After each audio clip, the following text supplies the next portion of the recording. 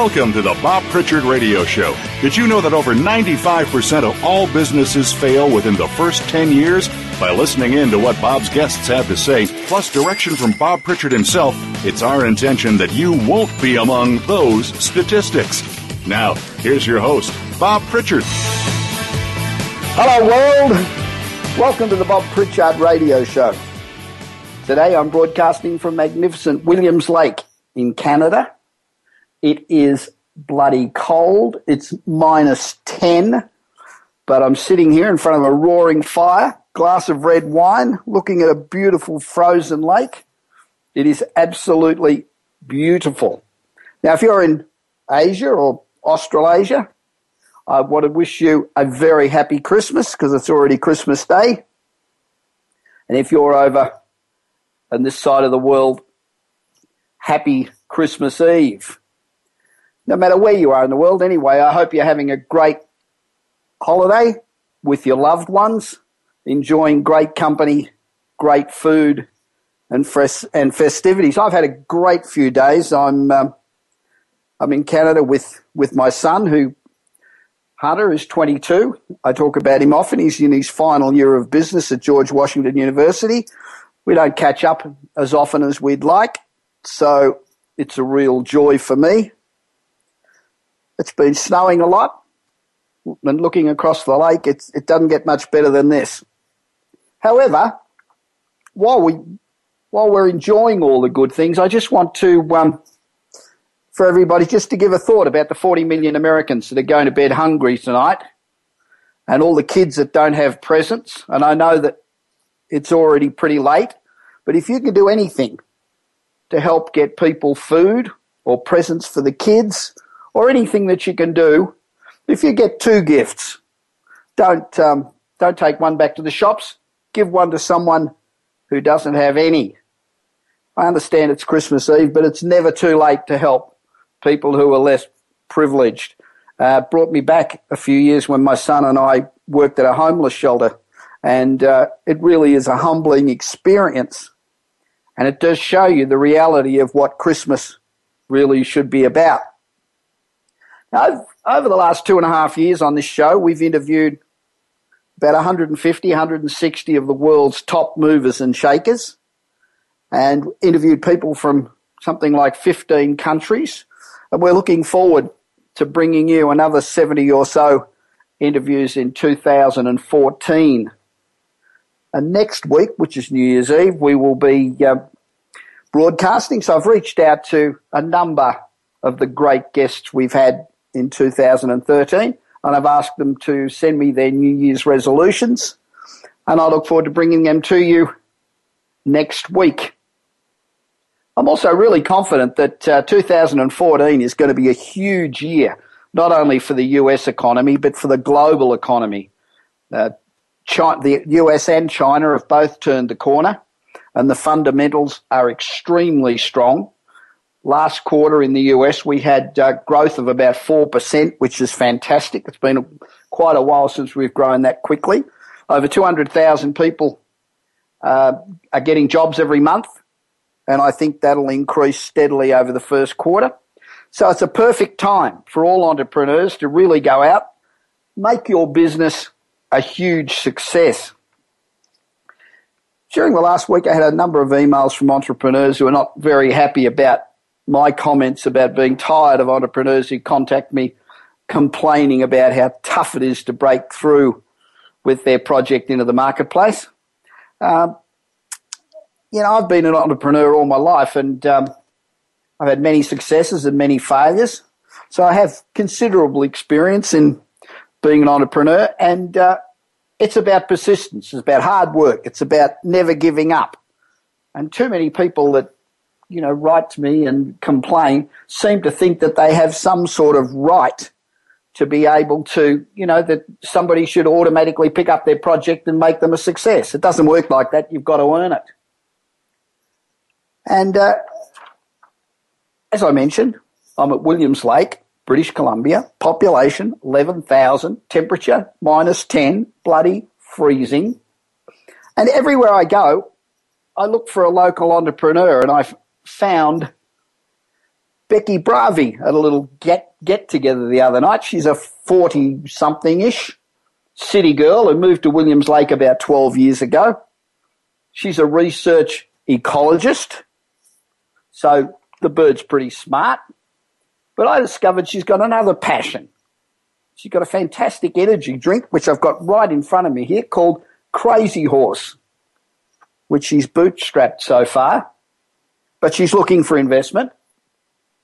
Now, Becky, in a day job, has worked with the Alexis Creek First Nation communities on timber projects and other things, and she found out about the properties of traditional wild berries from the Chilcotin people, and she worked with them to create Crazy Horse energy drink, which is unique.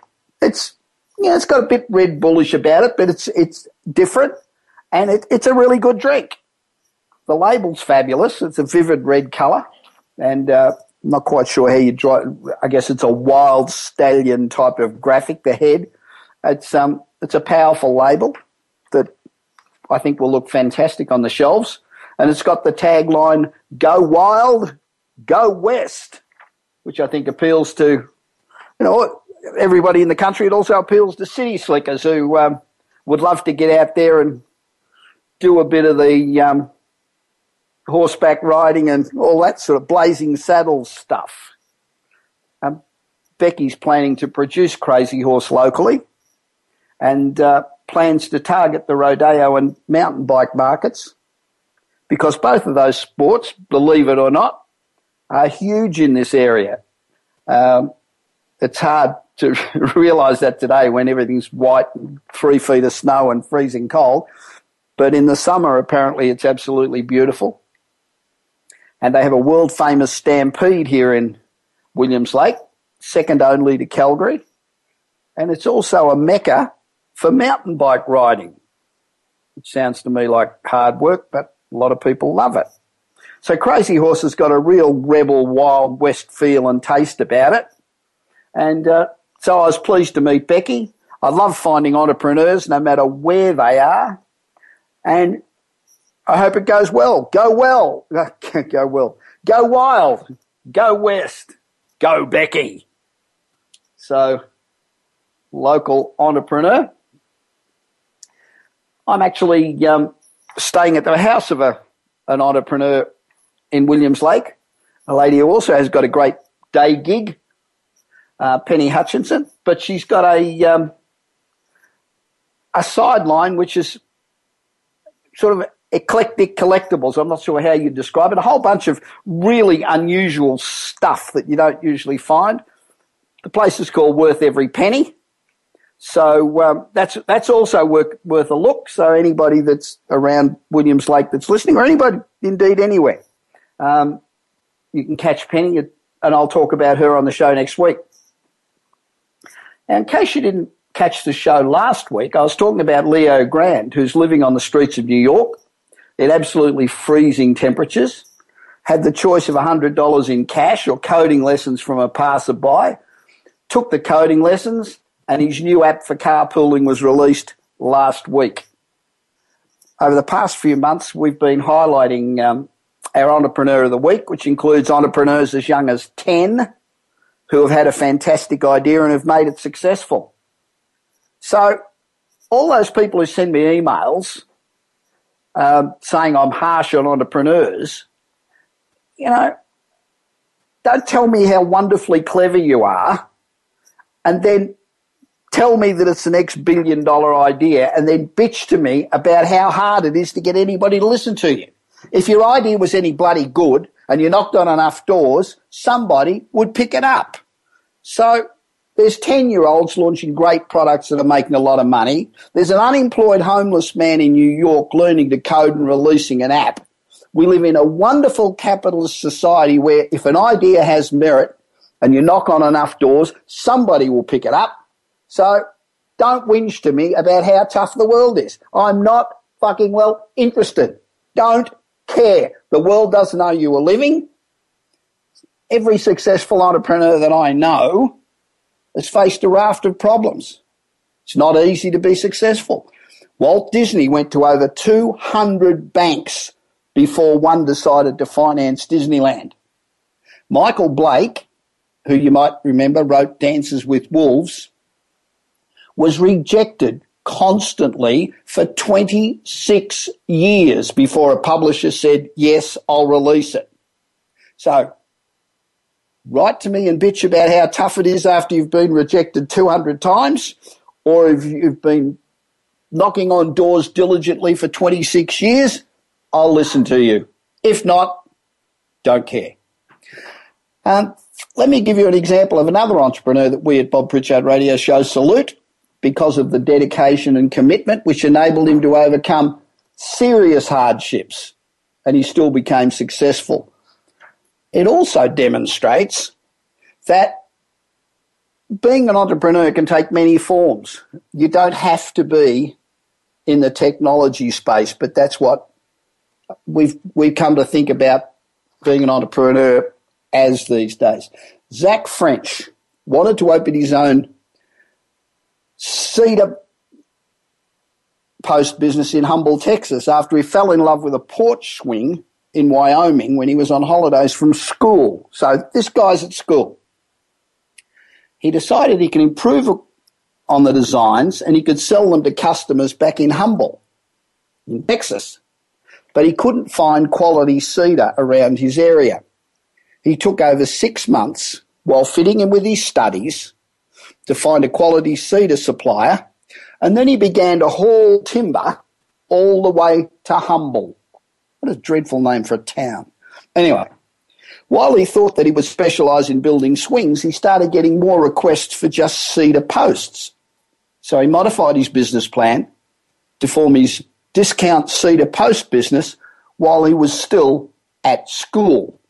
A year after starting his business, still at school, he got really sick and experienced a burning sensation throughout his whole body that was consistent 24 hours a day. He underwent blood tests, visited an endocrinologist, and nobody could find out what the hell was wrong with him. Then he started to have fainting spells, and it became obvious that he was seriously ill.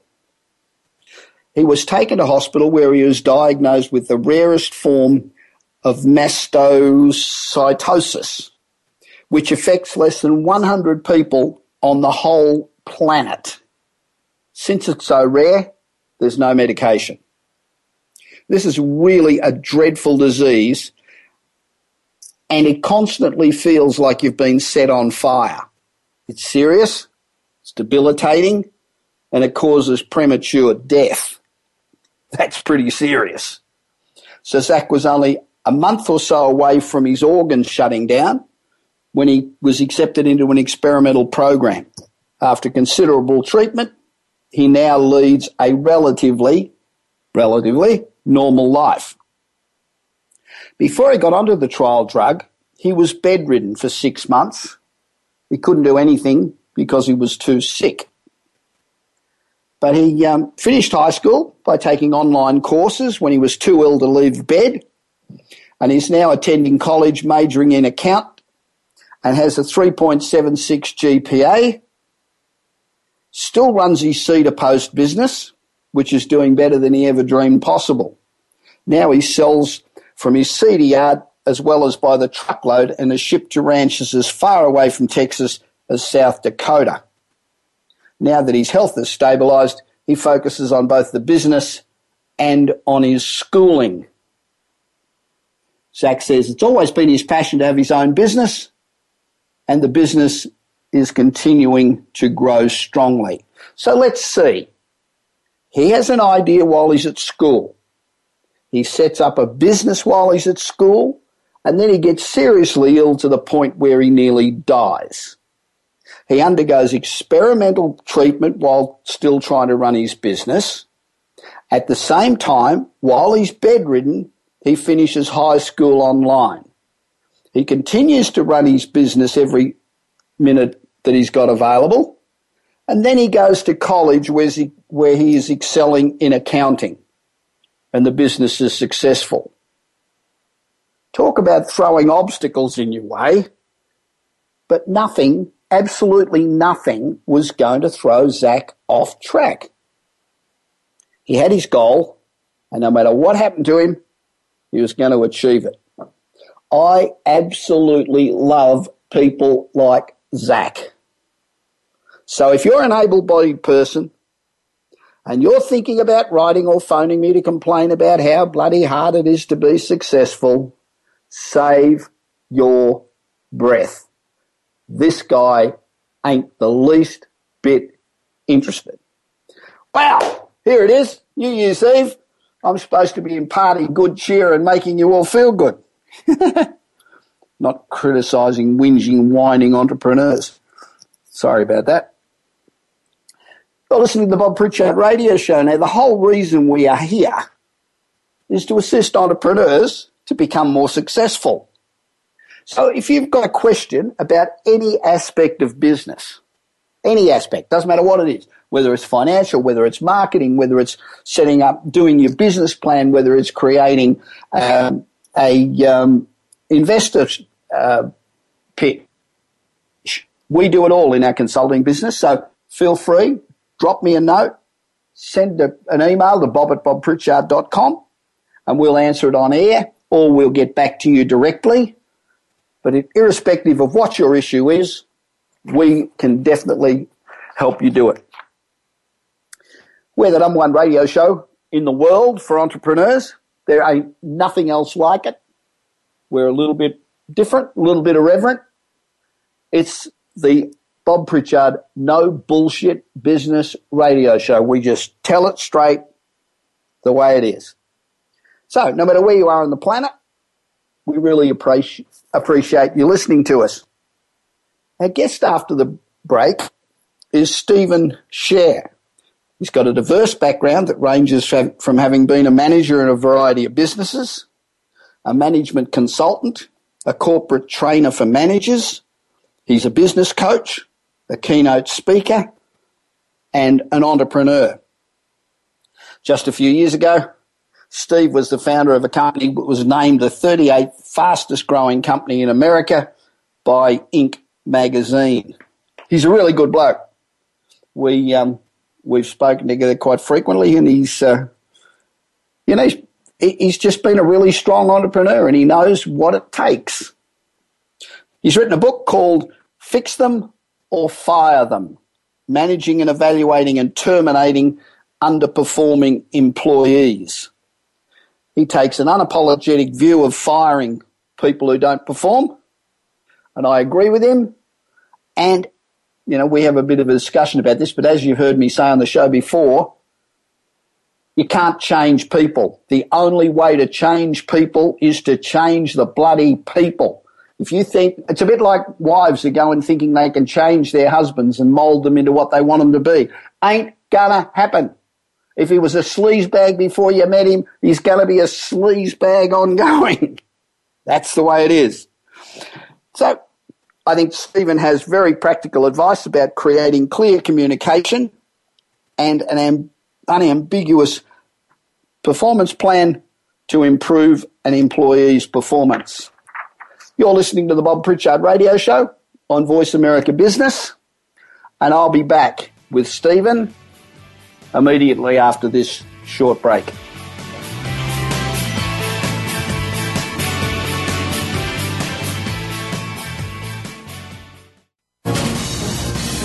Voice America Business Network, the bottom line in business. Do you want your business to achieve results you never thought possible? Bob Pritchard is recognized as the Business Leader's Advisor and has 30 years of experience as a straight-talking troubleshooter for Fortune 500 companies and SMEs across the world. Whether you need a checkup across all departments of your business or simply want to improve marketing, advertising, performance measurement, or some other area, Bob Pritchard will work his magic so you can blow away your competition. Bob Pritchard is also one of the most in-demand speakers in the world. Over 1,500 clients on 5 continents and countless standing ovations are a testament to how he changes the fortunes of business. Pick up Bob's new book, Kick-Ass Business and Marketing Secrets, at your nearest bookstore, or visit Bob's website at www.bobpritchard.com. Remember, if you want to be successful, call Bob Pritchard now. Worldwide phone numbers and more information can be found at bobpritchard.com.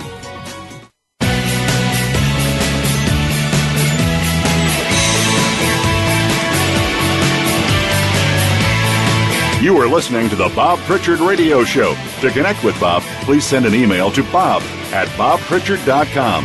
That's bob@bobpritchard.com. Now, back to the show.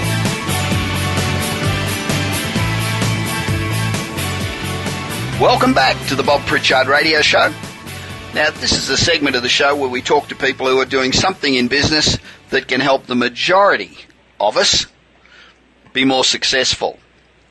This segment's not just about helping our guests to promote their business. We really hope we do, of course, but we really try to ask questions that will provide answers that are of benefit to all of us. We try to find out what it is that makes our guests tick, what has made them successful, and what we can take away from their experience that will make our journey in business a little bit more smooth. This program is all about saluting and assisting entrepreneurs, no matter what your endeavour, so that if we emulate these success stories, maybe we can encourage others to get off their arse and go out and have a go. Stephen Scher has a diverse background that ranges from having been a manager in a variety of businesses. He's a management consultant, he's a corporate trainer for managers, he's a business coach, keynote speaker and an entrepreneur. And he's no slouch at being an entrepreneur. Just a few years ago, Steve was the founder of a company named the 38th fastest growing company in America by Inc. magazine. And that's a claim to fame that not too many of us have. But Stephen's written a book called Fix Them or Fire Them, Managing and Evaluating and Terminating Underperforming Employees. This really intrigued me when I read that Stephen takes an unapologetic view of firing underperforming employees. And what I find really interesting, that Stephen has practical advice about creating clear communication and an unambiguous performance plan to improve an employee's performance. Now, the reason this is important is that as we progress, we need two things to develop our businesses. We need to increasingly use more sophisticated technology that enables us to perform better, but we also need for all our employees to be continually more productive, and that's harder. Now, people who listen to this show regularly have heard my view that the only way to change people is to change the people.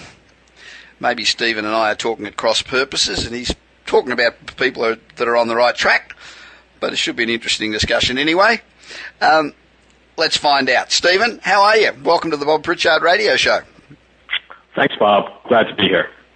As I just mentioned, I don't believe you can change people, either in employment or, for that matter, in a marriage. I know so many people that go into these things thinking, well, you know, a little bit of tweaking and this person will be exactly what I need. And I think that 99 times out of 100, that doesn't work. So when you're talking about changing people and improving their performance, what do you mean?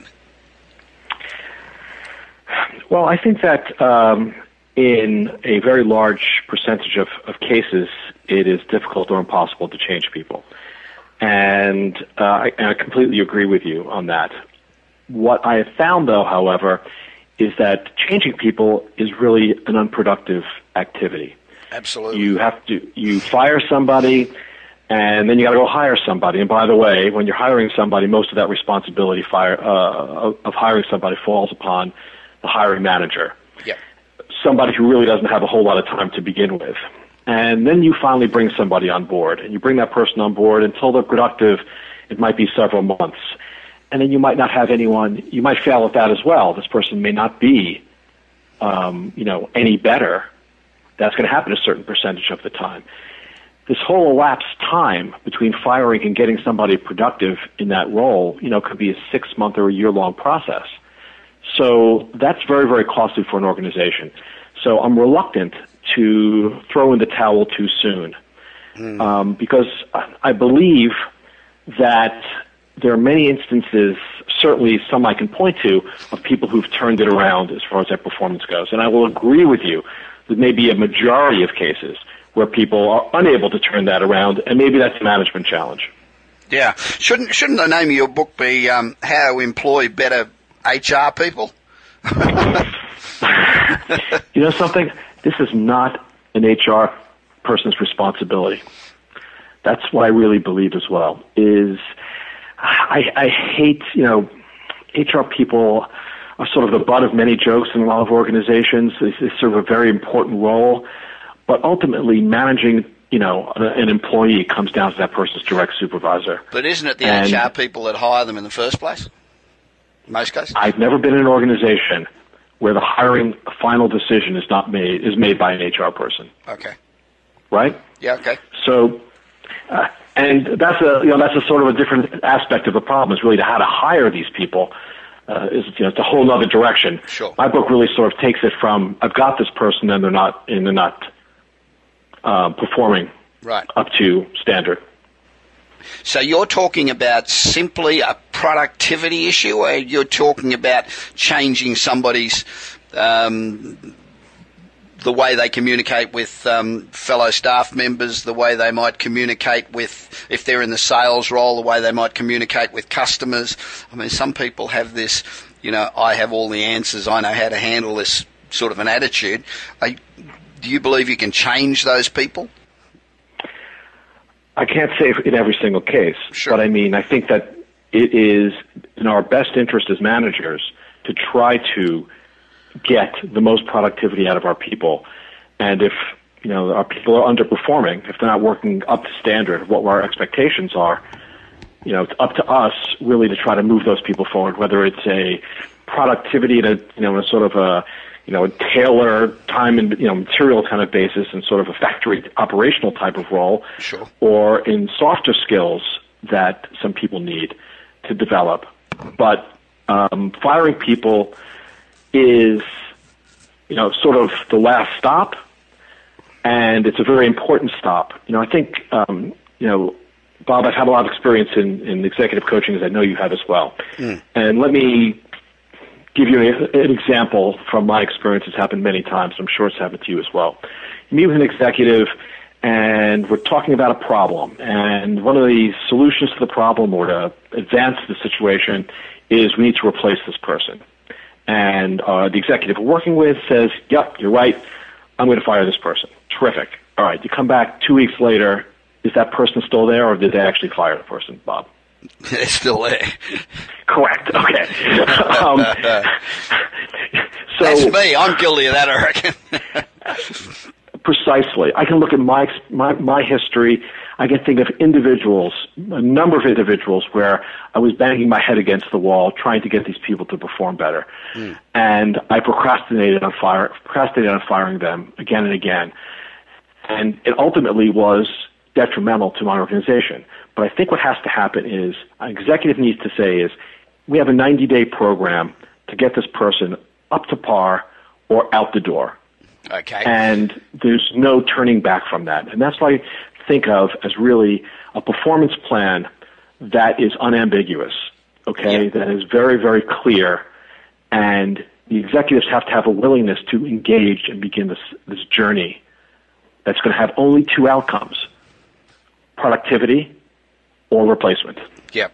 So more important than firing people today, as I mentioned a bit earlier, it's critical for any business to continually improve productivity. And in order to do that, you need to constantly drive your staff and your particularly management to achieve better results. Now, you talk about 5 underutilized methods for giving feedback to underperforming employees. Well, it could be collectively, right? It could be, let's lift our whole game, that employees can't rationalise away, and that will bring about change. So what are the most important of these 5 methods? The first one so that you won't get sued? Well, that's a very important one. It is. I mean, most people say, geez, if I fire this person, can this come back and bite me in the ass? Listen, this is certainly a problem in the U.S. and elsewhere around the world. Absolutely. Other countries where people are on annual employment contracts, it's a much more complicated situation. Yeah. But we need an HR policy that's reviewed by competent legal counsel, okay, to prevent problems from occurring. Yeah, I agree. We also need a process that is applied uniformly. This is a very, very important part of it, is we need a formal appraisal process, even in a small organization. Right. We need a formal appraisal process, and we need to follow the guidelines of the cycle of how often people are appraised. This is very important as a defense when, you will inevitably get sued. You will inevitably get sued as an entrepreneur. Just interrupting just for a second. Who should do these appraisals? I mean, let's say it's a small company, but let's say it's got 20 staff or 50 staff or something. Who should do the appraisals? Is it your immediate superior? Is it the guy at the top? Who is it that should do these appraisals? Well, the immediate superior is usually the person who has the most experience with the employee's performance. But I think that all appraisals should be reviewed by the next level up, regardless of the size of the organization. Obviously, if it's a one-guy show, one-gal, show, an entrepreneur with 5 staff members working for him, that's not, appropriate. But if you have 20, 50, 100 employees, it should flow, to the next level up to make sure everybody's on the same page. And if nothing else, it's really just a communication. Okay. I always talk about how there are a number of different moves that employees will employ when they see themselves about to get fired, and one of them is going to be that they're going to leapfrog the supervisor and then try to go higher in the organization. Sure. The higher levels of the organization have to be on board with what's going on and what the decisions made and support those decisions. Okay. What happens in a case where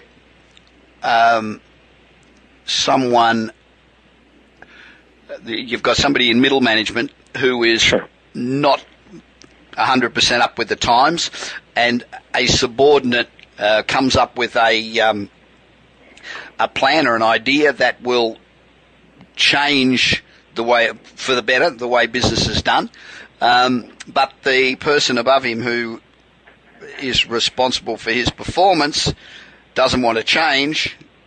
So where does that person go? I mean, how do you... Next review, he's going to get a lousy review, right? Even though he might be 100% right. Well, just because he has an idea that his supervisor, manager, whatever, doesn't like, that doesn't mean he's going to get a negative review, right? And your review should be based upon what's in your performance plan. Yeah. What are the specifically articulated goals and objectives that your management has put on you. I always joke with my clients is that everyone has the same performance plan.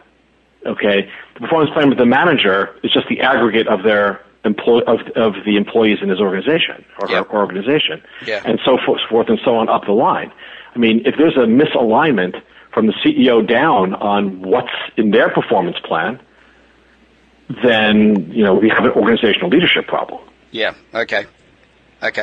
So, what are the just quickly the five elements the 5 methods that you mention?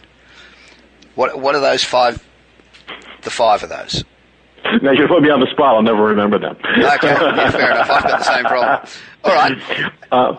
I think it's very important. I think it's very, very important to understand that it is highly unlikely that an employee goes home and when their spouse says, how are things going at work?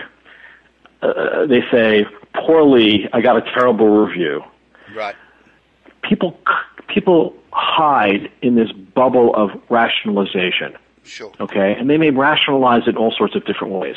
My boss doesn't see the job that I'm doing. Sure.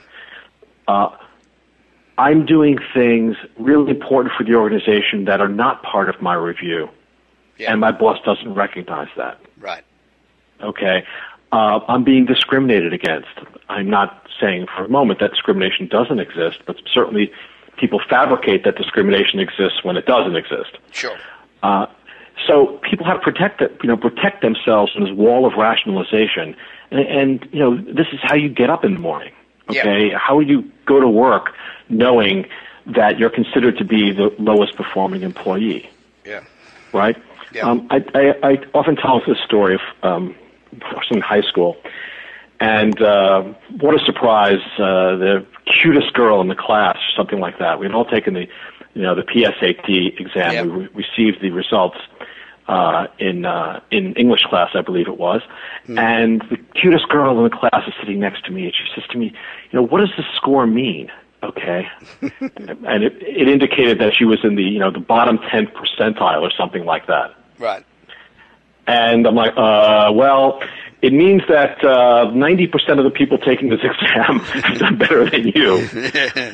Yeah. And she was stunned by it. Yeah. She was absolutely stunned by it. She couldn't believe it. Yeah. What did she say? She said, I thought I was average. It's this pathology that people have of the people in the bottom half of your organization think they're average. Right. Okay. Yeah, that's true. That's how they get through the day. Yeah. They think they're average. Yep. Now, go ahead.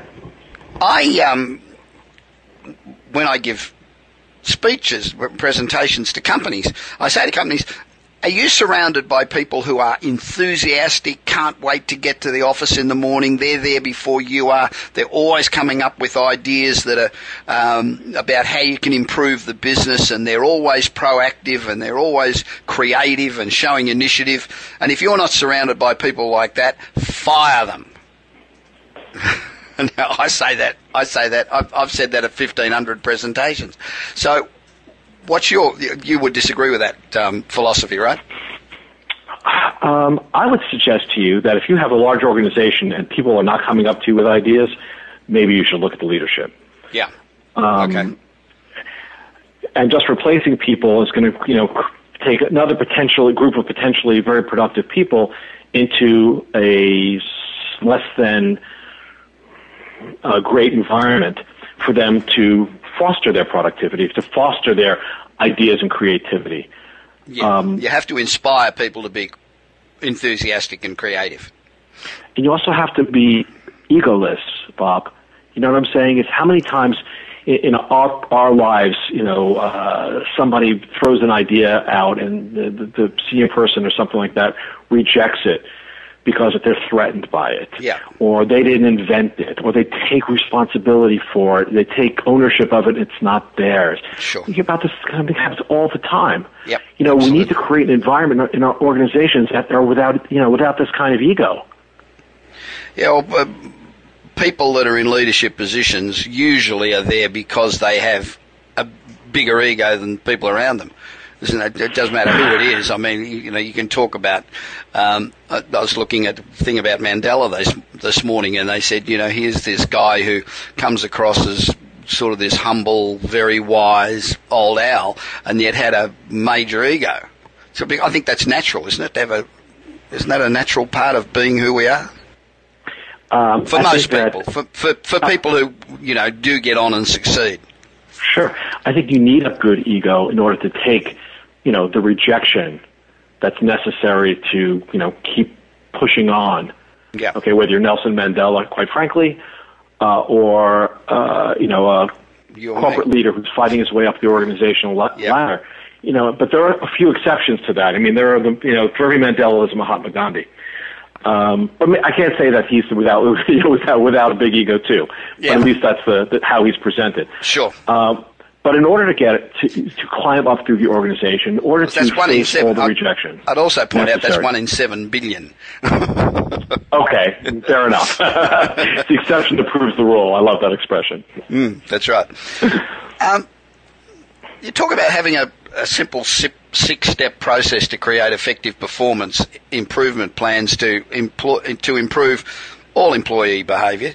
Now, that's critical to all business. So what are a couple of steps in that 6-step process? You don't have to remember all of them. Just a couple of those steps that most business people would find of use.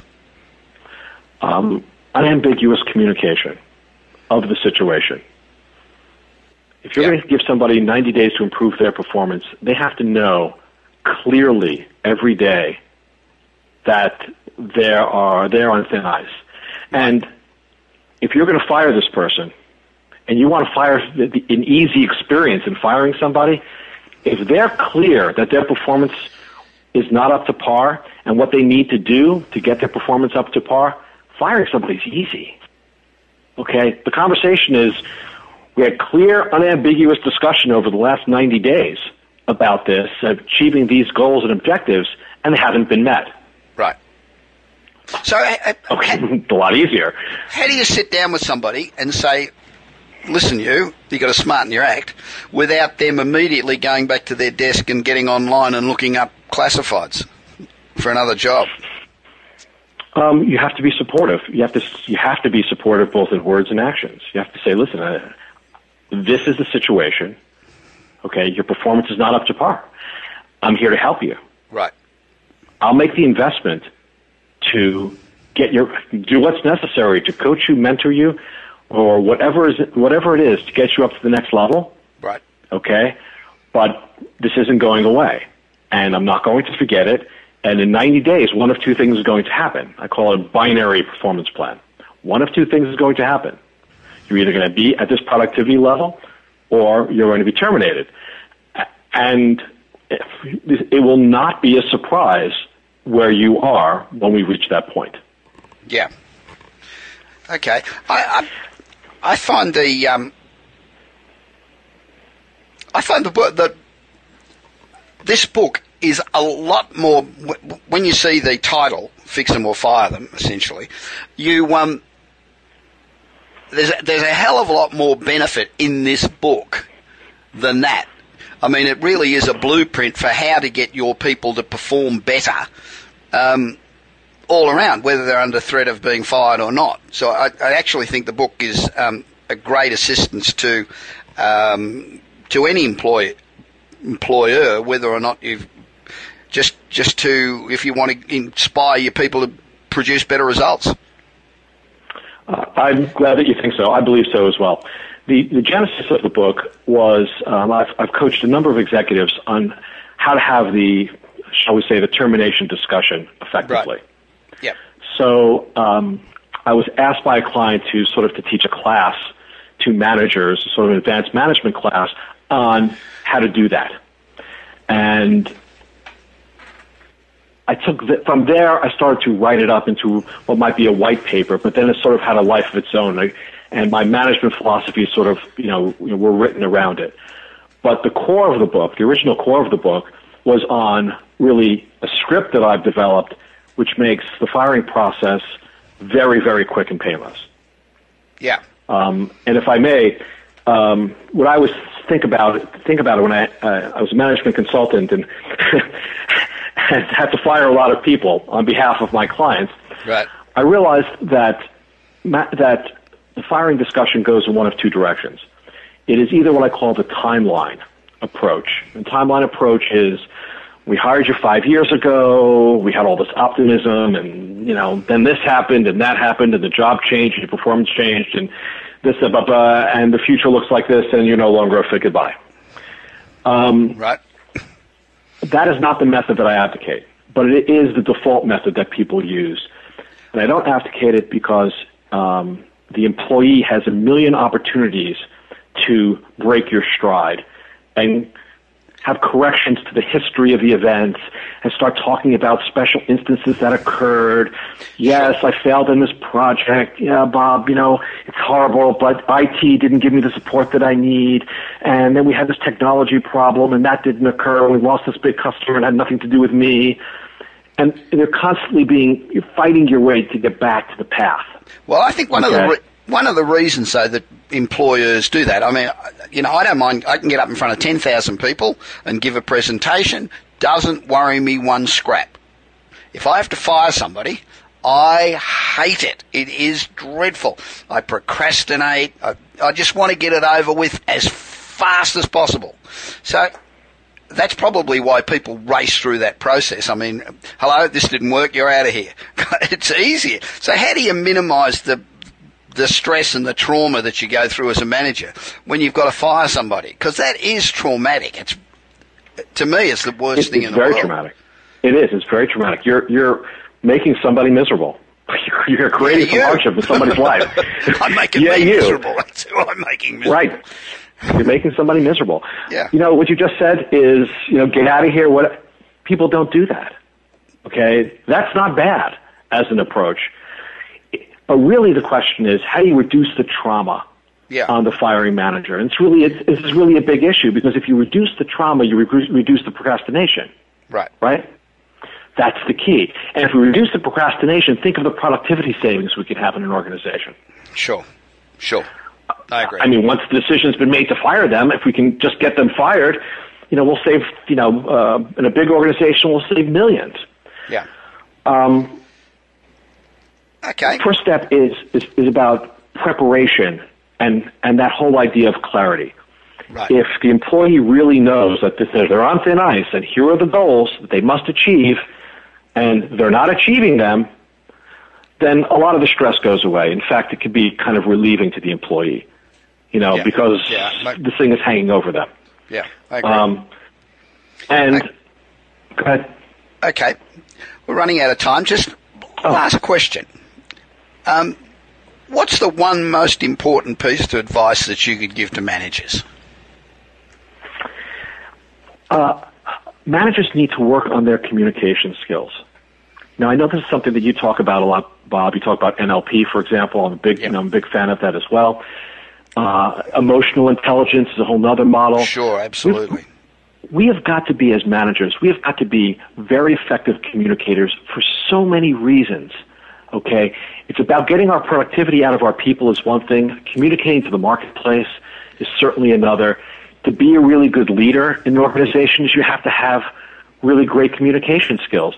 It's a skill. It really needs to be learned, practiced, and focused on. And, that's one piece of advice I can give to managers. And just as one aside, it's really not something which is well taught in business schools. I agree entirely, and it's absolutely critical. Stephen, thank you very much for being on the Bob Pritchard Radio Show. I've really enjoyed it. I appreciate it. Now, if you'd like to learn more about Stephen, or how to go about firing somebody, or perhaps even getting rid of a wife you don't want, go to fixthemorfirethem.com. That's fixthemorfirethem.com. This is Bob Pritchard. You're listening to the Bob Pritchard Radio Show on Voice America Business, and I'll be back with you in just a moment.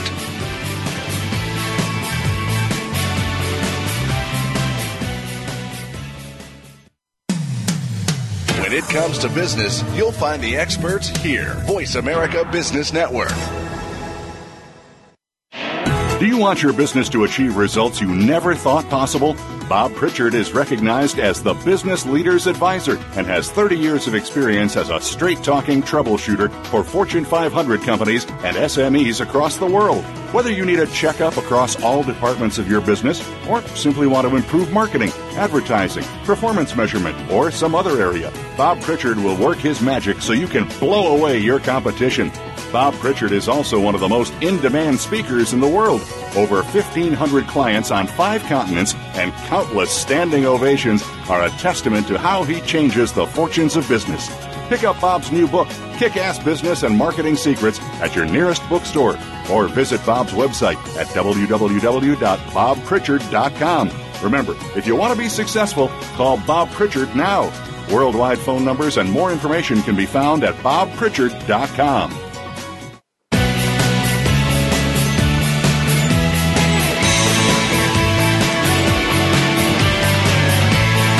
You are listening to the Bob Pritchard Radio Show. To connect with Bob, please send an email to bob@bobpritchard.com.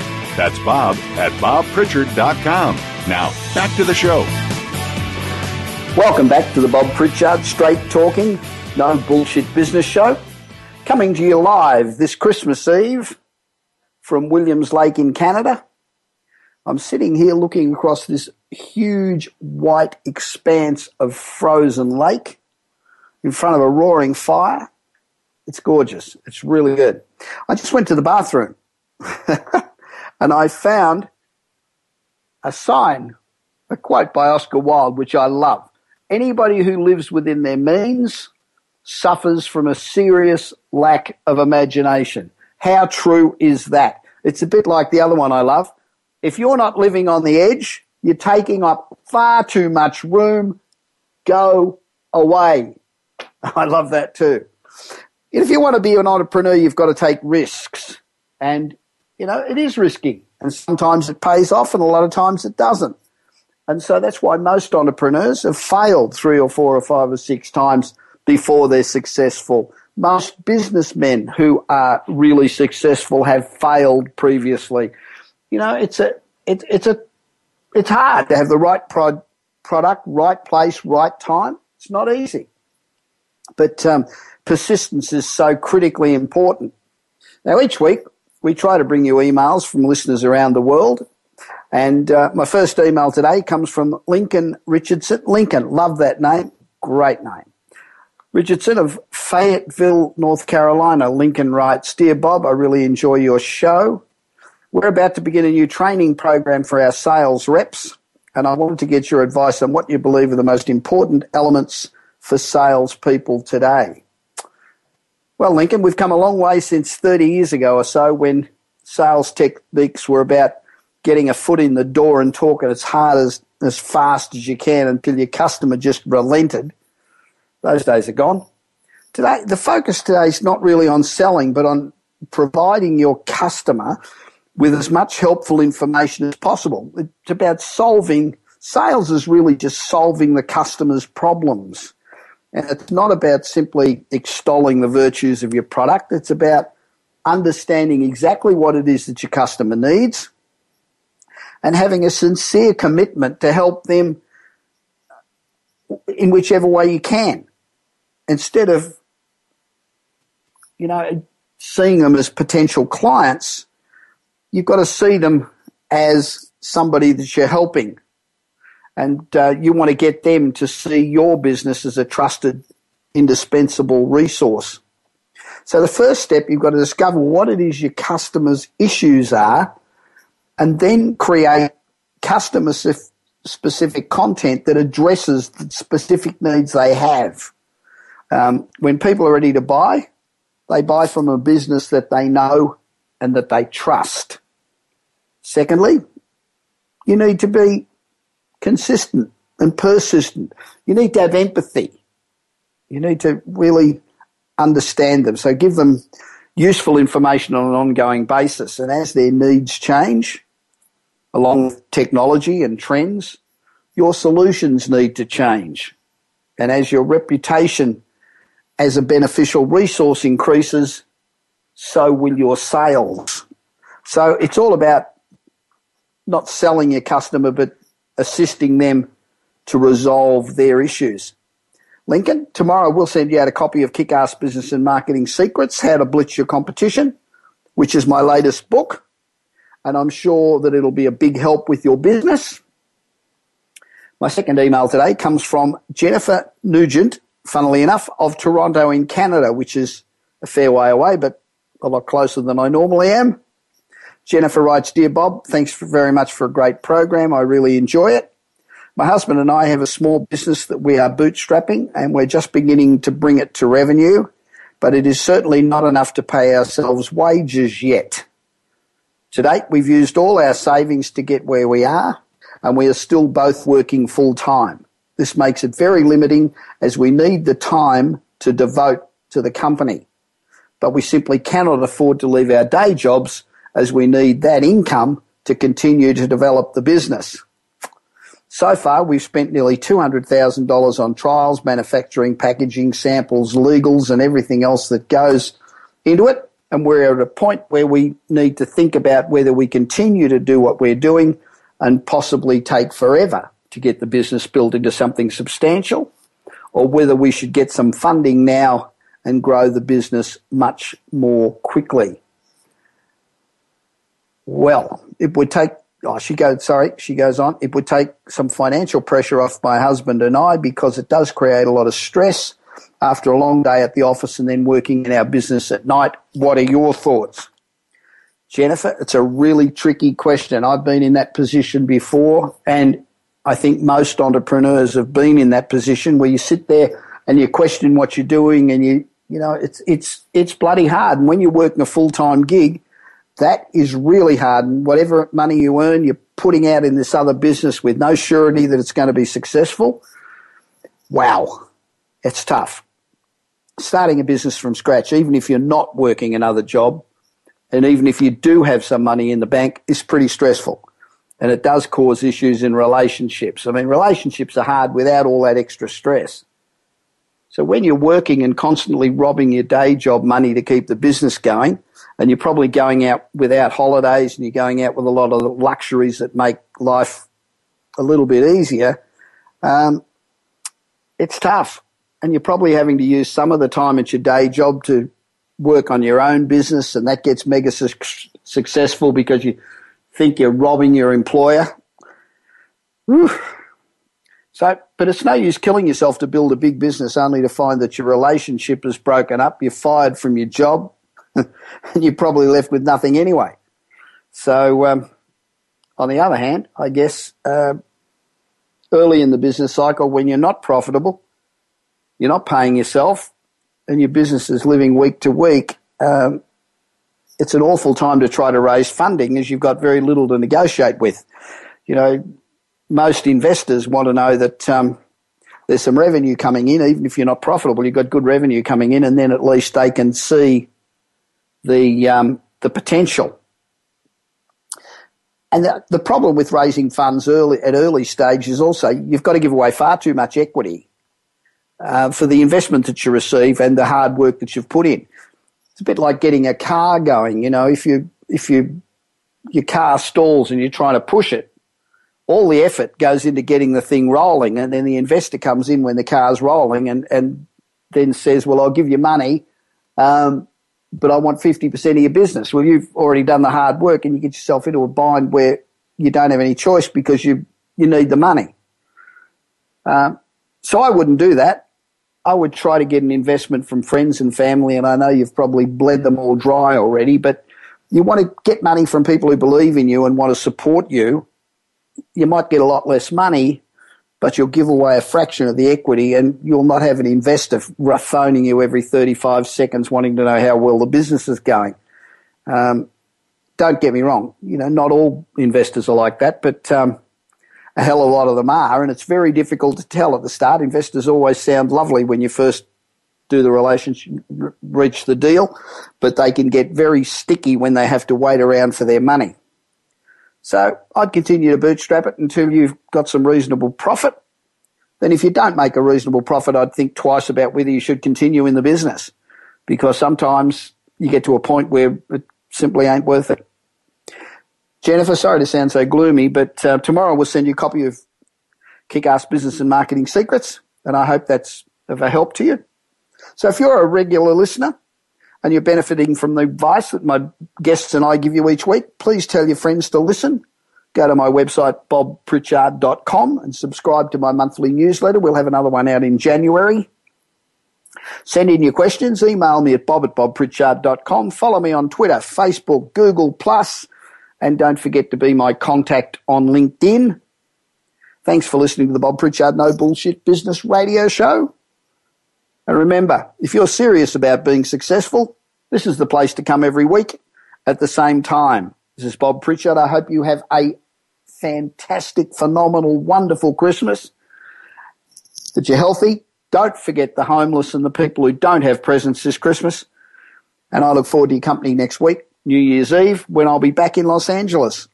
I hope you have a fantastic and extremely successful week. You've been listening to the Bob Pritchard Radio Show. Please join us again next Tuesday at 8 p.m. Eastern Time, 5 p.m. Pacific Time on the Voice America Business Channel. Until then, enjoy another week of success in your business and your life.